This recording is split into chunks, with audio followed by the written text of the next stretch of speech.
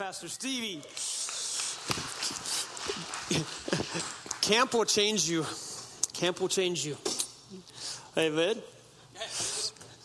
I'm grinning because he's running the games at kids camp, and he's going to come back a changed man. He's going to come back an appreciation for kids ministries and kids fasters all over the world.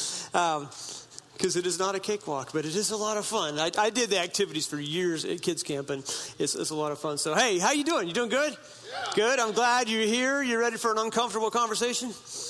Yeah, all right. All right, today is one of those days that we're going to deal with some things, and I hope you know my heart. My heart is compassion, is love, like to love people. Sometimes when you love people, you got to be honest with them.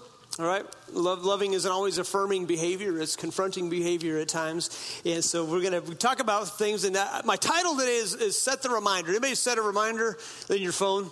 Like you set the reminder because you know you're going to forget. And as you get older, you forget things. Like you don't even know your wife's phone number anymore. It's just speed dial. Anybody there? You're like, what is my son's number? I don't even know it's just speed dial. Back in the old days when you had to spin the dial and wait. And spin the dial and wait. Some of y'all, it was, hey, operator, can you give me this number? Some of y'all remember that. Yeah, but it was the dial. You had to memorize numbers. Well, nowadays, we set reminders for certain things. And so that's what we're going to talk about today in the book of Joshua, chapter 4. I've been going through this book, and I'm excited to preach this. And it needs to be preached. There's things that I'm going to say today that if you don't hear them correctly, you're going to think I'm judgmental. I'm not a judge, but I might be mental. Okay? So just bear with me, but understand the heart of which I'm preaching, something that God put on my heart, put it in his word, and we're going to deal with some stuff today, what's going on in our country, and hopefully, again, that you'll receive it. From a person that's got some compassion. You know, you ever been to a doctor who has bad bedside manners? Like they can tell you the same thing that a doctor with good bedside manners tells you, and you would rather hear from the good bedside manner. That's my heart today. I want to be the good bedside manner doctor. I'm going to tell you what you need to be told, but I want to do it in a way that says, okay, this guy loves people, and that's why he's saying what he's saying. And I don't want it to be my words. I want it to be God's word. Because I will be held accountable, right, when I stand before God of what I say. So that's really important to me. So, but stuff we just need to talk about today, and we'll get into it in just a little bit. So, you ever had somebody? Well, being we're talking about uncomfortable conversations. You ever had somebody with a booger in their nose, and you were too afraid to say something? You've been there. You're like seeing, and it's hanging, and you're like in staff meeting, and you're going, what do I do here? Because I should point it out, but I'm afraid to. And if you're the one with it, you're glad somebody did, right? Or something in your teeth. Like, hey, you got broccoli in your teeth. Now, there are some people that have no bedside manners whatsoever. They're like, hey, bro, you got something in your teeth. Get that out. But other people are like looking at it, and you know what I'm talking about, right? You're looking at it, and you're like, should I say something? It's like, today would be a good day for you to not smile because you got something right there. I had a guy one time who loved me very much, and it was in our other building. I was getting ready up to preach, and he looks at me and says, like, you got something in your teeth. I don't know if I had a granola bar, but he loved me enough to tell me because I would hate to get up here and preach with something in my teeth and you guys just looking at me the whole time. Does this guy even brush? Well, our sound team knows that I brush because one time I brushed and my microphone was on and I was in my office next door and I'm brushing and I didn't know it. I walk in here, they're like, you brush your teeth today? I was like, yeah. They're like, yeah, we know, we heard. It was over the whole sound system. It's like I'm glad that's all I was doing was brushing my teeth, you know. And so now I don't turn my mic on until I get into the building because I learn things. But there's some uncomfortable things that we got to talk about, but they're necessary. I heard a pastor say this week, and even as I was getting ready to preach this, I thought it was fitting. And he said, what we want to avoid saying is probably the thing that needs to be said. And as pastors these days, we are responsible to tell the truth, not just the fluffy parts of a Bible, not just the fun parts, not the part that will just get a good applause and, hey, thanks for that, but it's some of the tough things. And so it absolutely has to do with where we're at in the book of Joshua. And so God's timing is always perfect, isn't it? It's always perfect. So here's the setting. If you haven't been with us for the last several weeks through this series, we were talking about the nation of Israel who's been delivered out of Egypt. They were in slavery for about 430 years. And Moses was leading them out, which should have been about a 4 or 5 day trip, turned into 40 years of wandering in a dry, barren desert. because of disobedience. Okay, God had promised them this land, and when they sent the spies in, 10 came back and said, we can't do this. And the crowd believed the 10. And God said, I'm giving it to you, but because of your lack of faith, because of your disobedience and your rebellion, you're going to wander for 40 years in the desert. And this generation that got freed from Egypt, you're going to die off. And the generation that you have, your kids, they're going to inherit the promised land. They chose fear over faith, and it cost them, and it always will. So God brought them out to bring them in, and I would say that to you today, that God brought you out of sin to bring you into something better. He brought you out of a lifestyle that was destructive into a lifestyle that is productive. God has given you something to do and affect this generation in a powerful way. So we can look at our past and say, yeah, it was there. I was in slavery to sin. I was in slavery to immorality. I was in slavery to drugs. I was in slavery into addictions. But God brought me out of that to bring me into something beautiful. Not that it's going to be perfect, but he brought you into the kingdom. And that's what giving your life to Jesus does. It gets you out of what you were to bring you into what you can be. So the purpose of the Jordan, we kind of stopped here last week. The Jordan River was the boundary between the wandering and, I'll say, the wondering. Like, what is in this promised land that God has given us? We talked last week about how they probably heard stories. I'm going to say they did hear stories. They heard stories of what lie beyond the river. Okay, we're in this desert, but boy, there's something beautiful beyond the river. If we can just get across the river, and God is going to make a way. The purpose that there was a Jordan River, I believe, was it's a definitive boundary. Okay, regarding the kingdom of God, you're either in or you're out. There is no on the fence with your Christianity. I've talked to people, I'm just kind of on the fence. I'm like, there is no fence. It's like an electric fence. Like, you can't get on the fence. You're either serving God or you're not serving God. You're either a Christian or you're not a Christian. I don't wake up one day wondering, am I married? Because I don't feel married. I could take the ring. Well, actually, this one doesn't come off. My wife purposely bought a ring 2 sizes too small. That actually wouldn't even fit on my ring, Bob. On the wedding day, I couldn't get it on I had to put it on my pinky. She wanted to be sure that I never took this sucker off, all right? And it's only been off a couple times, and that's to run a chainsaw sometimes. But and so now it's all calloused and whatnot, because after 30 years, you can get calloused in marriage. It's not how God wants you to be, amen? We're to be sensitive. All right, how many is married to a callous spouse? Let's not answer that, all right? I'm married to a callous, because we all think they are to some point. You see, the problem that we face in our world today is that I can live an immoral lifestyle and still be a Christian, and that's just not true. You can't, right? Can you commit immorality and be? Yes, you can make mistakes, but you can't live a life of immorality and serve God at the same time. Jesus is very clear about light and dark not being able to mix, okay? And yet our generation wants you to be neutral. And here's the problem with neutral. The problem with neutral is you can get pushed in any direction by the biggest crowd. God doesn't want you to remain neutral in certain things. He wants us to be in gear, because what I have found is if you stay in neutral, typically you go backwards. God wants us to be in gear, all right? So you can make a stand for what you believe and still be nice about it. Unfortunately, there's a lot of Christians and a lot of churches that aren't very nice when they deal with immorality. The sign holders and the very judgmental things, and our church is not that. Okay, we're not that way. We want to love people in the kingdom of God, but we're also going to be very honest with what we believe. So this new generation that is about to go into the promised land, to cross the Jordan River, they don't know anything else but wandering. That's all they've done. The whole 40 years, they're just wandering around. They don't know anything else. And I relate this to desert living, and all of us have our desert experiences, don't we? We all go through things in life. We go through dry times, and it's like, man, I want to serve God, but I just don't know where he's at right now in my life, and I don't feel him, and I don't feel his presence, and God, are you? I know you're there, but are you really there? We go through those moments, and I believe that the desert experiences should cause us to be thankful for the times of blessing, right? Because if it's always blessing, you don't recognize it. Sometimes it takes a rough marriage and a divorce to recognize what a good marriage is, right? If you had a marriage and it was not a God-based marriage, and then you divorced and got remarried to somebody who loves Jesus, different feeling, isn't it? Amen. Different feeling. So recap from last week, chapter 3, verse 15 through 16. I want to just kind of pick up where we left off. And it says this. And if I was I am in the correct one. Oh, I'm in the wrong book. I'm in Judges. Not the mental. I told you I was mental. We're going to Judges, right? I started where I left off last week. We're going to end up in Judges. So I was wondering why it didn't match up. And it's not my eyesight, all right? Okay, so, this is funny. Now I'm in Genesis. You just go ahead and laugh. Our power went out. There we go. See, I cheat. I put little cheater things in there. It's off to a good start, right? All right. We'll hit Genesis on Wednesday night. Okay. Set the reminder. That is the title of today's message. All right. Chapter 3, Joshua, verse 15. It says this.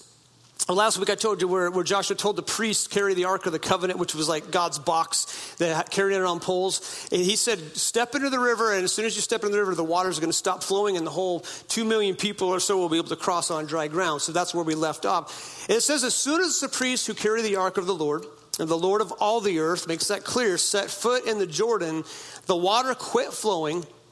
The water flowing downstream will be cut off and stand up in a heap. And we talked about the city of Adam, about 16 miles north, the water piled up and with this invisible dam. And so the priest stepped in, and what I didn't think about last week that I've thought about this week was that the water only stopped after they stepped.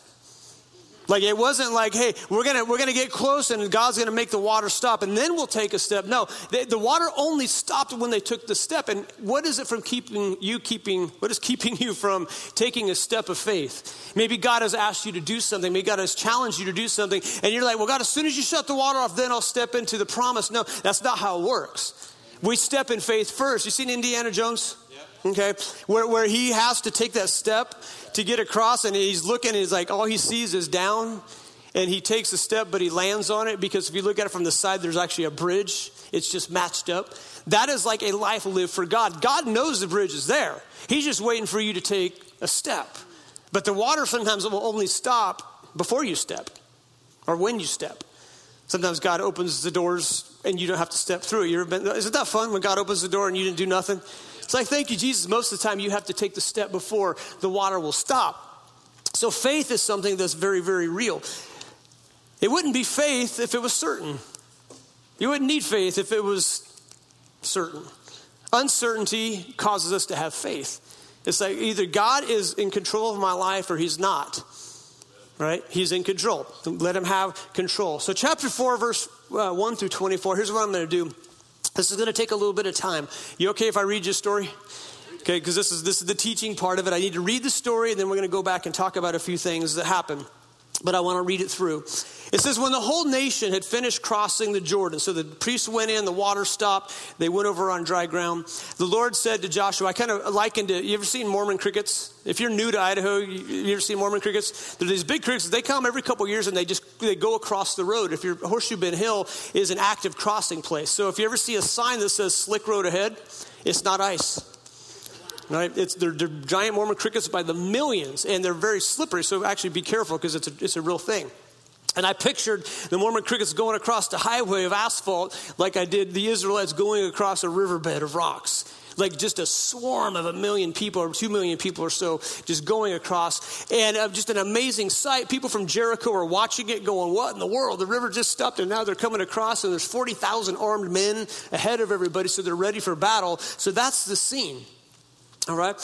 So from among the people, choose 12 men, Joshua said, one from each tribe, and tell them to take up 12 stones from the middle of the Jordan, right where the priest stood, and to carry them over with you and put them down at the place where you stay tonight. So he picked 12 leaders from the 12 tribes, and he says, where those priests are standing, I want them to go get some big rocks. Put them on your shoulder and carry them up to the shore because we're going to make this little monument, and there's a reason. He said to them, go over before the ark of the Lord your God into the middle of the Jordan. Again, each of you is to take a stone upon his shoulder according to the number of tribes of the Israelites to serve as a sign. Why stones? Verse 6, to serve as a sign among you. In the future, when your children, not if your children, when your children ask you, what do these stones mean? Tell them that the flow of the Jordan was cut off before the Ark of the Covenant of the Lord when it crossed the Jordan. The waters of the Jordan were cut off. These stones are to be a memorial to the people of Israel forever. So the Israelites did as Joshua commanded them. They took 12 stones from the middle of the Jordan, according to the number of the tribes of the Israelites, as the Lord had told Joshua. And they carried them over with them to their camp, and they put them down.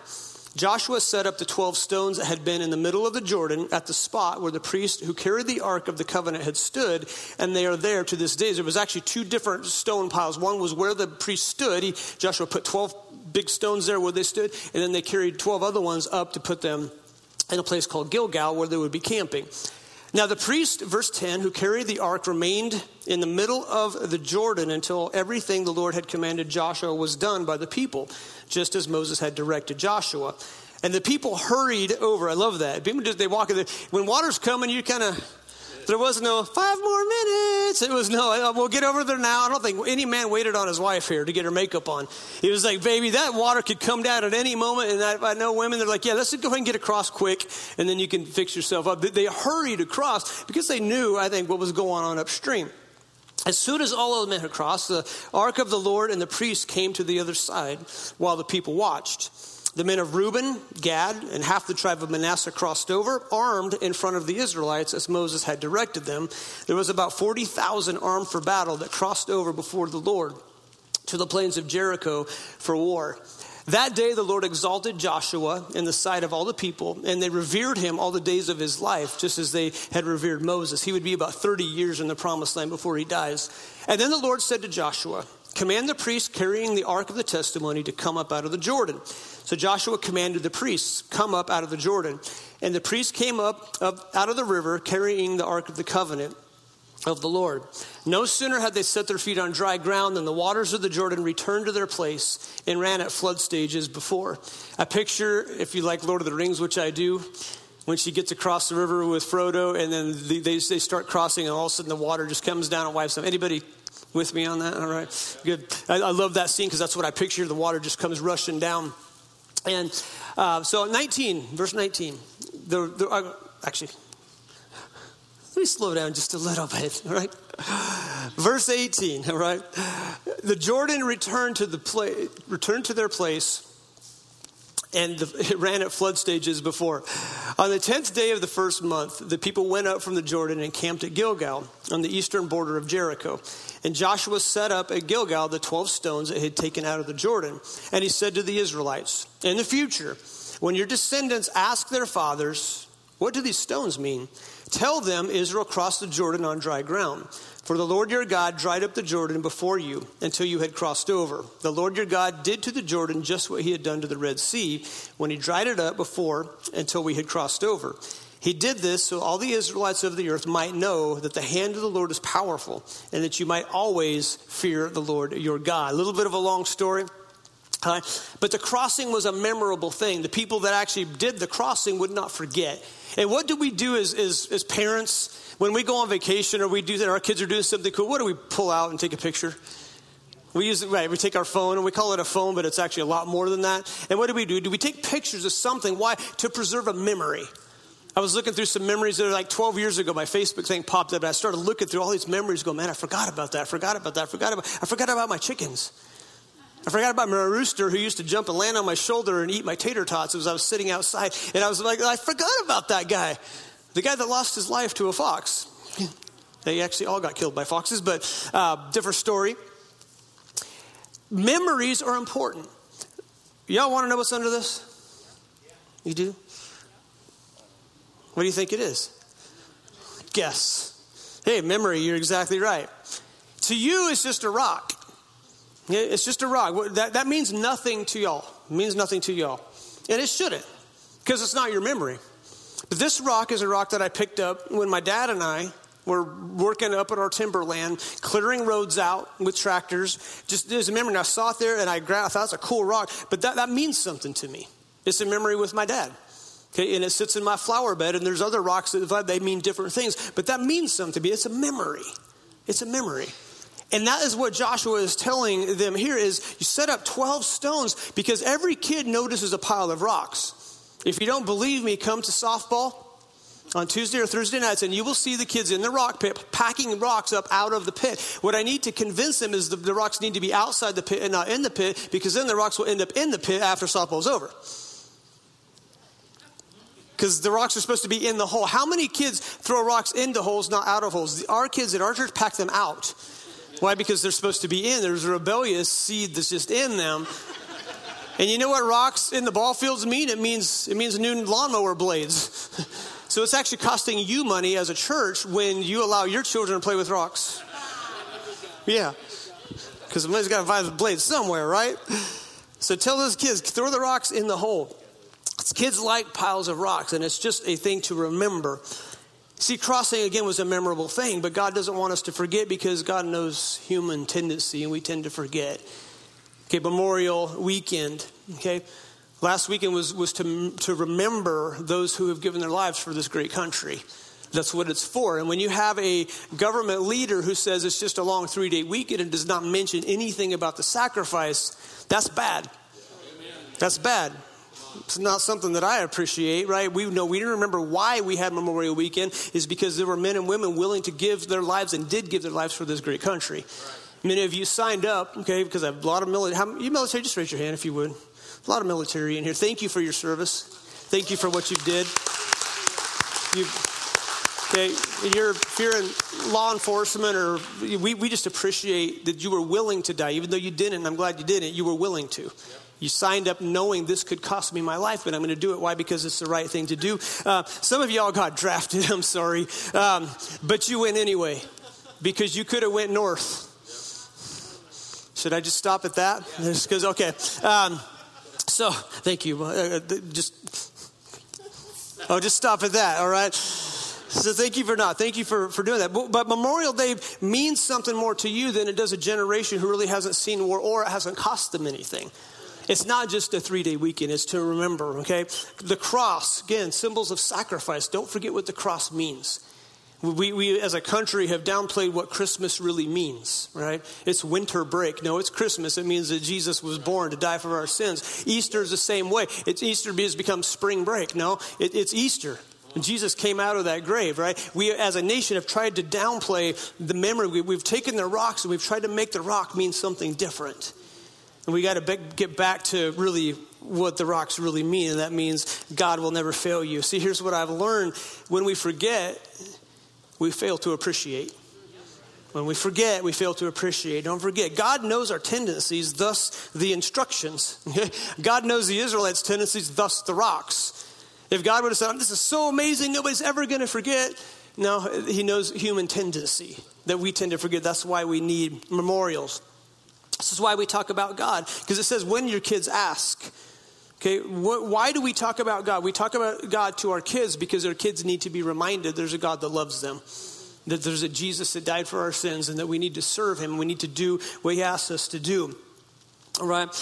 We need to bring them to church. Why? Because it exposes them to the truths of God. What I've learned about children and teenagers is that you can tell them till you're blue in the face a certain thing, but the preacher says it and all of a sudden their lives are changed. They're like, wow, Pastor Chase said this today. You're like, I've been telling you that for 15 years, knucklehead. Right? But coming out of a different mouth is heard differently through different ears. So that's why they need to be in churches. They're exposed to the things of God.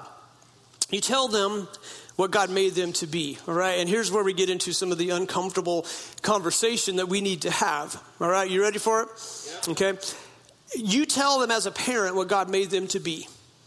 God made male and female. He made male and female. That's what he did. Even my 4-year-old granddaughter understands this. A year ago when they lived with us, she said, Papa, you're a boy or a girl. You can't be both. I was like, preach it, sister. She's like little 4 years old. She knows the difference, right? She's like, you can't be both. And we weren't even talking about the whole gender thing. I don't even know where it came from. But she understands as a 4-year-old that this is not a confusing thing. That God made it very easy to know what gender you are. He did. Here's how I know this. We could line up 1 million nude people, and every single one of you would pass the gender identification test. You would go, boy, boy, girl, girl, boy, boy. You would. Why? Because God has made it so obvious. Physically, he made it obvious. Now, there is some confusion, and we are graceful for that. As a church, as a pastor, I am graceful for people that are struggling with their identity gender-wise. I am. You just need to hear me, all right? Amen? This pause. My motive here is good. It's not judgmental, but here's the thing. Kids go through confusing times in life. Before they hit puberty, sometimes they don't know what they are. And it's our job to tell them, no, God made you a boy, all right? God made you a boy, and you were going to be a man of God. You're going to be a good husband. You're going to be a great dad. You're going to have my grandkids. If they're in that confusion stage, it's our job to guide them. Not judge them, but guide them as parents. Okay, how can I make this simpler, all right? I remember stolen anything in my life. But I did take a piece of gum once. Okay, I was probably 3 or 4 years old. Little country town, I go into the store, there's a piece of Bazooka bubble gum. Remember how the cartoons in it, all right? And I saw it was there. It was for the taking. It was in front of my face as my mom was paying for groceries, and I grabbed one. I'm chewing on it. Get in the car. I can remember it, and I'm chewing. And she says, "Where'd you get that gum?" I was like, "In the store. It was free, like right. It was right there." She's like, "No, we got to pay for that." So she gave me 3 cents and marched me back in, and I had to pay for it. And I learned that just because it looks free doesn't mean it is free. Okay, just because they put it right in front of your face, it means you can take it. But here's what my mom did not do. My mom did not go, "Stan, I see that you're kind of bent towards stealing. And so if that's how you feel, let's encourage this. The next time we go back into the store, try to take a few more. Because let's practice what you're feeling here." Would you say that was good parenting? No, what is, it's guiding a feeling. Any fellow pyros? Rick, I know Rick is pyro. Anybody like explosions and fire? I liked fire. I liked playing with matches as a kid. My dad saw this gift in me and he said, "Stan, I'm going to develop you, bro. You get all the matches you want. You go to light as many fires as you want to because that's just what you feel like doing. I'm going to encourage this behavior." You'd be like, that's bad parenting, right? "I just want to hit my brother with a hockey stick." Actually, I didn't have hockey sticks when I was a kid. Let's say baseball bat, all right? And I want to hit my brother with a baseball bat. Well, if that's what you feel, go ahead. Wouldn't you say that was bad parenting? So here's the uncomfortable conversation. When we have little kids that are kind of confused about their gender, we can't encourage that. We can't say, well, son, you feel like a girl, so let's go ahead and move you that direction. You can say, "No, I understand what you're feeling, but you're a boy. God made you that way. God made you that way." And then when I was a kid, who were tomboys? Ladies in here, like when you were a girl, you were like a tomboy. You love trucks and you love dirt and you love hunting, all right? You would fit right in. If you're single, there's a lot of men in this church are looking for women like that. I drive a truck and I hunt. Well, you're qualified. So a lot of our single guys here. You were considered a tomboy. You were a girl that liked dirt and you liked trucks. It didn't make you weird. Right? It just meant that's what you liked. And yet today, we're like, "Oh, well, you must be a different gender, born in a different body." No, we can't encourage that. Right. We can't encourage that. We have to say, "No, God made you a boy." And get it. I'm not being uncompassionate. I know people struggle with this. And we got to be compassionate as a church. And we'll get to there in just a moment. But we have to be able to be willing to say, "No, your feelings are going to fail you. Yeah. Your feelings are going to fail you." And again, where's the line? What do we encourage? Okay. So kids go through confusing times in life, and our job as parents, as a church, is to guide them in those times, not encourage sinful behavior. Okay? "Oh, you like to steal stuff? Okay, well, let's encourage." No, it's against the Bible. So we have to be willing to talk about those things. Are you still with me? So here's what I believe. We're programming our kids by allowing feelings to win over facts when the facts need to override my feelings. Right? That we have to do that. We're allowing our kids, because if we don't say anything, the world will program our kids. All right, I'm going to go into something different here. Pastor Steve, how do you kick the AC on again, please? I don't know why it keeps shutting off, but it's supposed to be 100 degrees outside today. And my preach is so good. I'm on fire up here. I'm roasting. Maybe it's just that I'm going into some uncomfortable conversation. Okay, I want you to do something for me. This is going to be a little bit hard. I want you to take morality and God out of this picture right now. Yeah, we're sitting in church. I just want you to look at it not from a moral standpoint, not from a God standpoint, not even from a biblical standpoint. I want you to look at what I'm about to tell you through a logical standpoint. That way the field is level, okay? So here's some secular studies. Somebody mentioned to me about some things with the homosexual lifestyle of the downsides to it. And so I went online, and you can Google all this stuff, and there are secular studies. It's not a Christian organization that put this stuff out.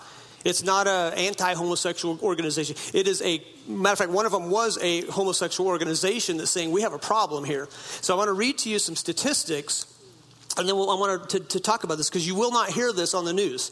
You won't hear this, shouted in the streets, but I want to tell you, here's the deal. They surveyed 5,500 17 to 59-year-old males. Up to 27% were found to have the HIV virus. We've heard a lot about viruses, haven't we? Or virus in the last year and a half. But how much have we heard about the HIV virus? 13% of these men died of AIDS. 0.1% died of HIV for straight people. 44% of these men were more likely to die of AIDS as straight. 44%, higher death rate than straight people. 100 times more likely to have rectal cancer. I hadn't even heard of that one before. I mean, I knew it was real, but 100 times more likely to have rectal cancer. The average lifespan of a non-homosexual male in America, 78.5 years. The average lifespan of a homosexual, 43 to 49. You see a pattern here? There's a lot of death that's happening. That's okay. Now we go into men and women or boys and girls. Okay, especially with 17 to 24-year-olds. Suicide attempts are 3 times higher. Suicide attempts are 3 times higher in the LGBTQ community. Again, this is coming from an organization that promotes it, saying, hey, there's a problem here. We need to stop this. So drug use, okay, 3 times higher with an LGBTQ person. Depression, 3 times higher. Suicide is the 3rd leading cause of death in ages 15 to 24-year-olds in the LGBTQ community. 34,000 a year are killing themselves.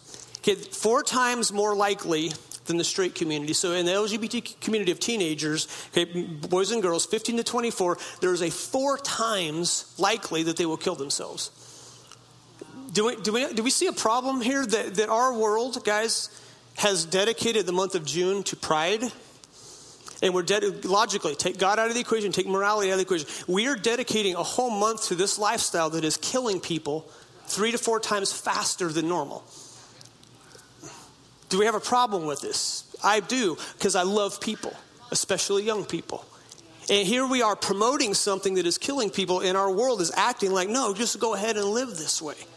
And I think that's wrong. That's the message, right? Why? Because we have to be able to go back to the stones and say, no, to live God's way is the right way. To live, in case, again, taking morality out of it. I'm not even preaching. I'm preaching just statistically. If we encourage this lifestyle, we are saying, you have 4 times the chance of killing yourself or dying, but go ahead. Wear your mask, protect against corona, but go ahead. I'm serious, but go ahead and live this lifestyle that is more likely to kill you than coronavirus. Guys, our country is getting messed up in what we're not preaching. And I am here just to say, I felt God put this on my heart. And it's, Pastor Stevie knows, it's like, I really don't want to talk about this.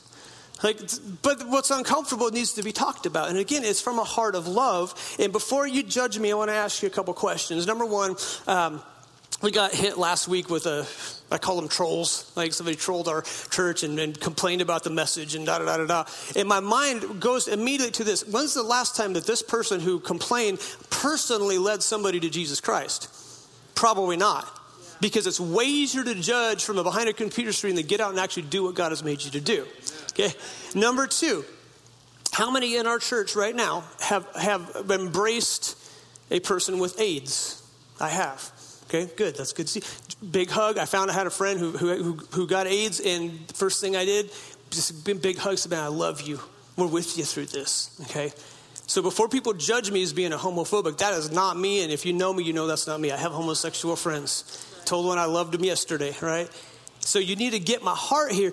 My heart is about saving people's lives, not promoting something that's going to end up in death and depression and all this stuff. So again, we are compassionate toward those who are struggling with this. We're compassionate toward parents who have kids that are going this direction. Okay, we are with you. You need to get that. We are with you. We love your family. But the truth has to be preached because the world is not telling you this information. They're promoting something that is killing people and leading it out. So again, you can go and find this stuff online. And it breaks my heart. They've interviewed people with gender reassignment surgery, thinking, well, if I get my gender changed physically, then something will happen. Well, it didn't change anything mentally. They still had the anguish, still had the depression. It didn't change anything. Why? Because an outside change is not going to change the heart. Only Jesus Christ can do that. Right? So as a church, again, we talk about it, but we have to say love is our motive. We love people. Because if I didn't love anybody, I wouldn't tell you the truth. Matter of fact, if I hated you and your house was on fire, I'd be like, all right, watch it burn, baby. Right? Wouldn't call the fire department. No, but when we love people, we have to speak some things out. So love is not affirming behavior. I had a really good talk with a 21-year-old, very mature young lady after church, and she said, love is not affirming everybody's behaviors. Love is not saying, hey, that's okay. No, love is going, wait, hey, stop. Okay, Stan, playing with fire is going to hurt you. Stan, stealing stuff is going to rob somebody. Stan, wanting to smash your brother with a bat, it will lead to bad places. So love is not affirming. We have this bad definition of what love is. Love doesn't just overlook problems. It's confronting problems in a loving manner. Not a bad doctor with bad bedside manners. Okay, I want to have good bedside manners. Yeah. So here's the deal. You tell your kids what God made them to be. You acknowledge the struggle. You can say, I'm so sorry you're having these feelings. I'm sorry you're going this direction. You say it out of compassion, right? Don't discount their feelings. Don't do that. You shouldn't feel like that. Doesn't that change us when we do it when somebody tells you shouldn't feel that way? How many of us go, yeah, you're right, I shouldn't, and you move on? No, you're like, shut up, quit telling me, right? No, we don't invalidate what they're feeling. Understand the tendencies and love them through it. That, as a church, that's what we're supposed to do. Amen. We're supposed to do that. So don't validate the feelings either. Don't say, hey, it's okay. So here's what I know. I can accept you as a person without accepting the lifestyle. That's we can do it. And the world has a hard time understanding that. But we say what we say because we love people. Are there pastors out there that preach hate? Absolutely. Absolutely. I've been accused of it. And if you know me, I don't preach hate. I just preach the truth. But I can see how it could be taken that way. My philosophy on that is if you don't really believe God, why do you care what I say? Why does it matter what I say if you think I'm crazy? Right? But there's something spiritual to it. That's why they care. Okay, and that's the truth. So here is the clear. To be clear, the church, and this was my post from last night, the church is to be a hospital, not a courtroom. We're not to be a courtroom. We're not here to be judge, trial, and that's not our job. Our job is to be a hospital. But what happens in a hospital? And let me explain this to you. Even a doctor has to be honest about your condition. A judge can be, he can make a decision and boom, gavel, you're, going to be sentenced or you're free. But as a doctor, he has to be honest about what you're facing. Let's say you go to the doctor and you have cancer. Don't get mad at the doctor for diagnosing your condition. Don't get mad at the doctor for saying, you know what, you have cancer and it's going to kill you. Matter of fact, I would say a doctor with good bedside manners is needed in those moments. Some of you have gone through this. Some of you have lost loved ones to it. But a doctor that ignores the cancer, a doctor that would say, you know what, to his nurse, boy, this is terminal, but I just don't want to hurt their feelings. So should we just say, hey, man, your feet look great. Like, your heart sounds good. And your liver, man, tip top. Kidneys, all right. But not tell you have cancer. Wouldn't you say that would be some sort of malpractice? Like if you went and the doctor knew you had something that would kill you, and just didn't say anything because he was afraid to hurt your feelings, I would say that's not a very good doctor. I would say that would be a doctor that really doesn't care about your life. A good doctor is going to tell you what you need to know. He's going to tell you a diagnosis, hopefully in a loving manner, but he's going to be honest with you. And that's what the church means. You wouldn't go to a doctor and say, oh, you have cancer, boom, you're dead, sorry, next. You'd be like, whoa, that's playing judge. A doctor says, what can we do to take care of this? What can we do? Okay, here's what we need to do. We need to change some lifestyle. We need to get some chemo. We need to go to surgery. We need to do something with this. As a patient, you then have the choice as to whether or not you're going to allow the doctor to operate on you. You're going to have the choice to say, yeah, I don't believe you. Yeah, you're saying I got cancer. I don't have cancer. I don't feel like I have cancer. That's sometimes the most dangerous kind that you don't know about is the ones that you don't feel, okay? Because then it's too late. The good doctor is the one that would tell you, hey, here's the prognosis, and here's what we need to do about it. Right. And as a pastor, as a Christian, that is my heart to say, hey, we have an issue. Let's deal with it the right way. The issue's still there, but we still have to deal with it. We have to deal with it in a loving manner. And again, that's why I say the church is to be a hospital, not a courtroom. I don't want anybody that's struggling with their gender to walk into this place and feel judged. I want them to feel loved. I want them to feel like this is a place that I could help, that will help me get over this stuff. Because we have people that struggle in this place. Okay, I've told you the story. Maybe you're newer that we had a gay couple that came, two men that came and sat in the back for a long time. I knew they were because somebody told me, okay?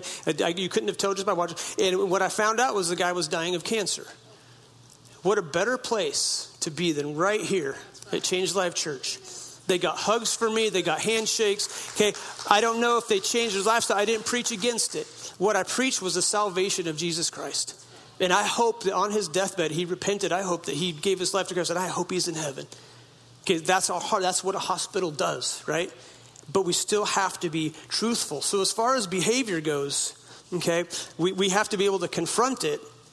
But also, I understand this, that silence is often viewed as consent. If you drive by a police officer every day and you go faster and faster and faster and he's running a radar but he never pulls you over, pretty soon you're going 80 and 55, he never pulls, what are you saying? He's allowing you to do it, right? Not pulling you over is consent to say, go ahead.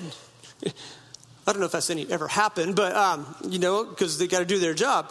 But silence is often viewed as consent. So the purpose of the stones was to remind the next generation of God's faithfulness and to serve him. And then they lived happily ever after, and the Israelites have been serving God ever since. I wish that were the case. Now we go to Judges chapter 2, but it tells us here a different story. There was a prognosis, there was a prescription given, but they failed to listen. And here's what took place. Judges chapter 2, verse 6. It says, after Joshua had dismissed the Israelites, they had been in the land about 30 years. They were overtaking it, fighting their way through it, possessing the land that God promised them. So 30 years of it. It says, they went to take possession of the land, each to his own inheritance. The people served the Lord throughout the lifetime of Joshua and of the elders who had outlived him and who had seen all the great things the Lord had done in Israel. So the generation that he led in were dying off. It says, Joshua, son of Nun, the servant of the Lord, died at the age of 110.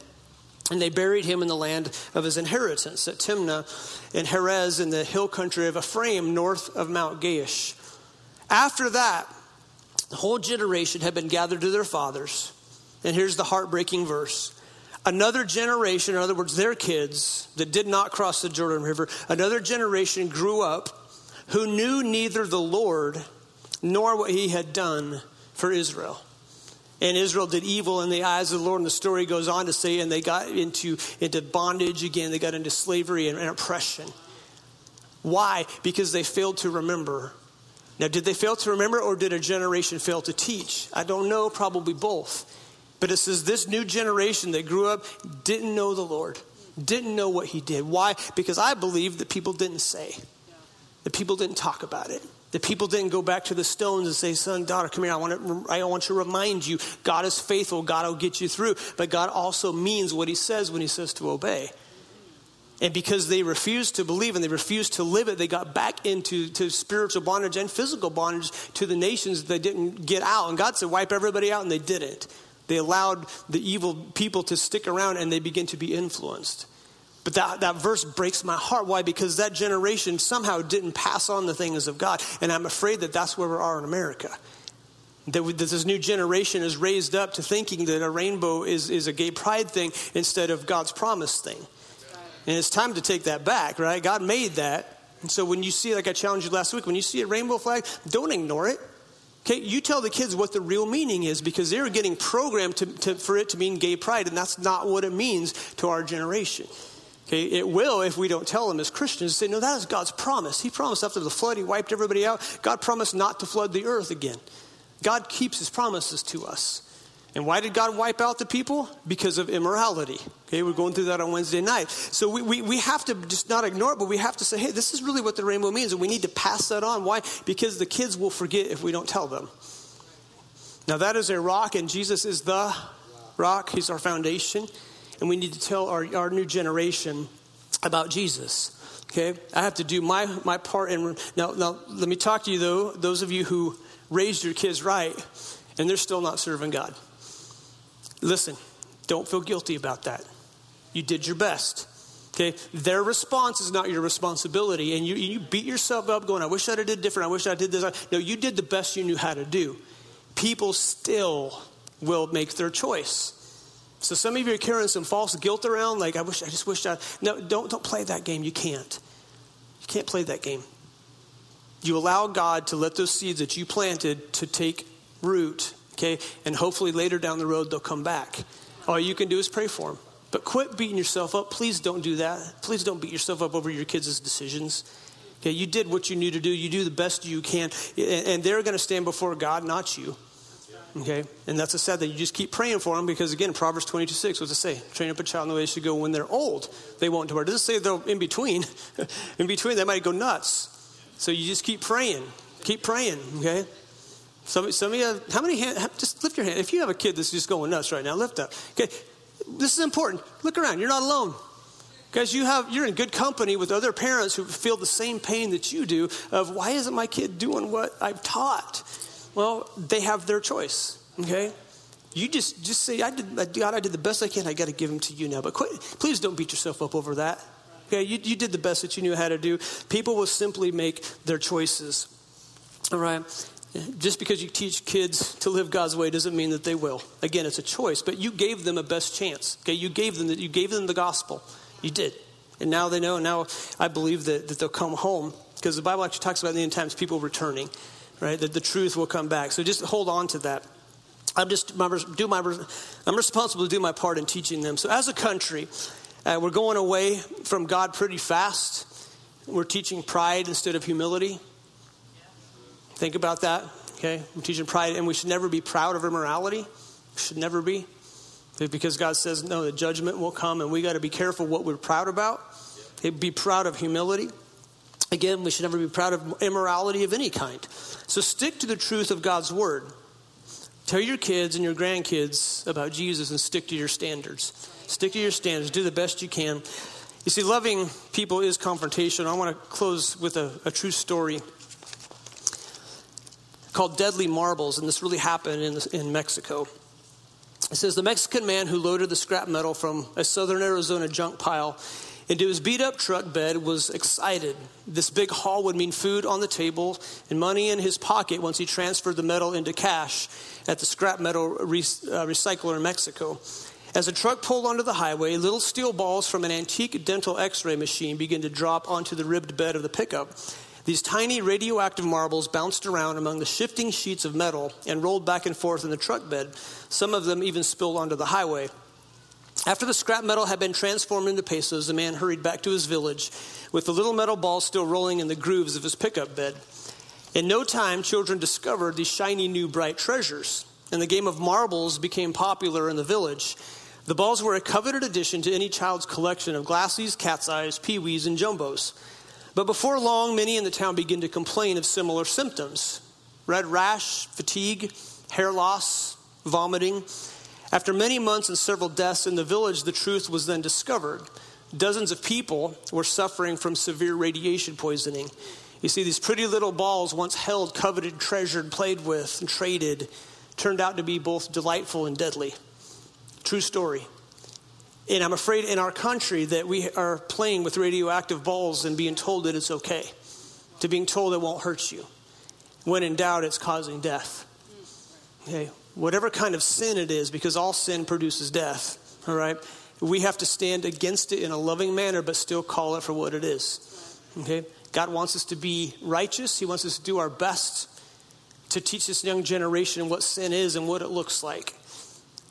Amen? Y'all doing all right? Okay.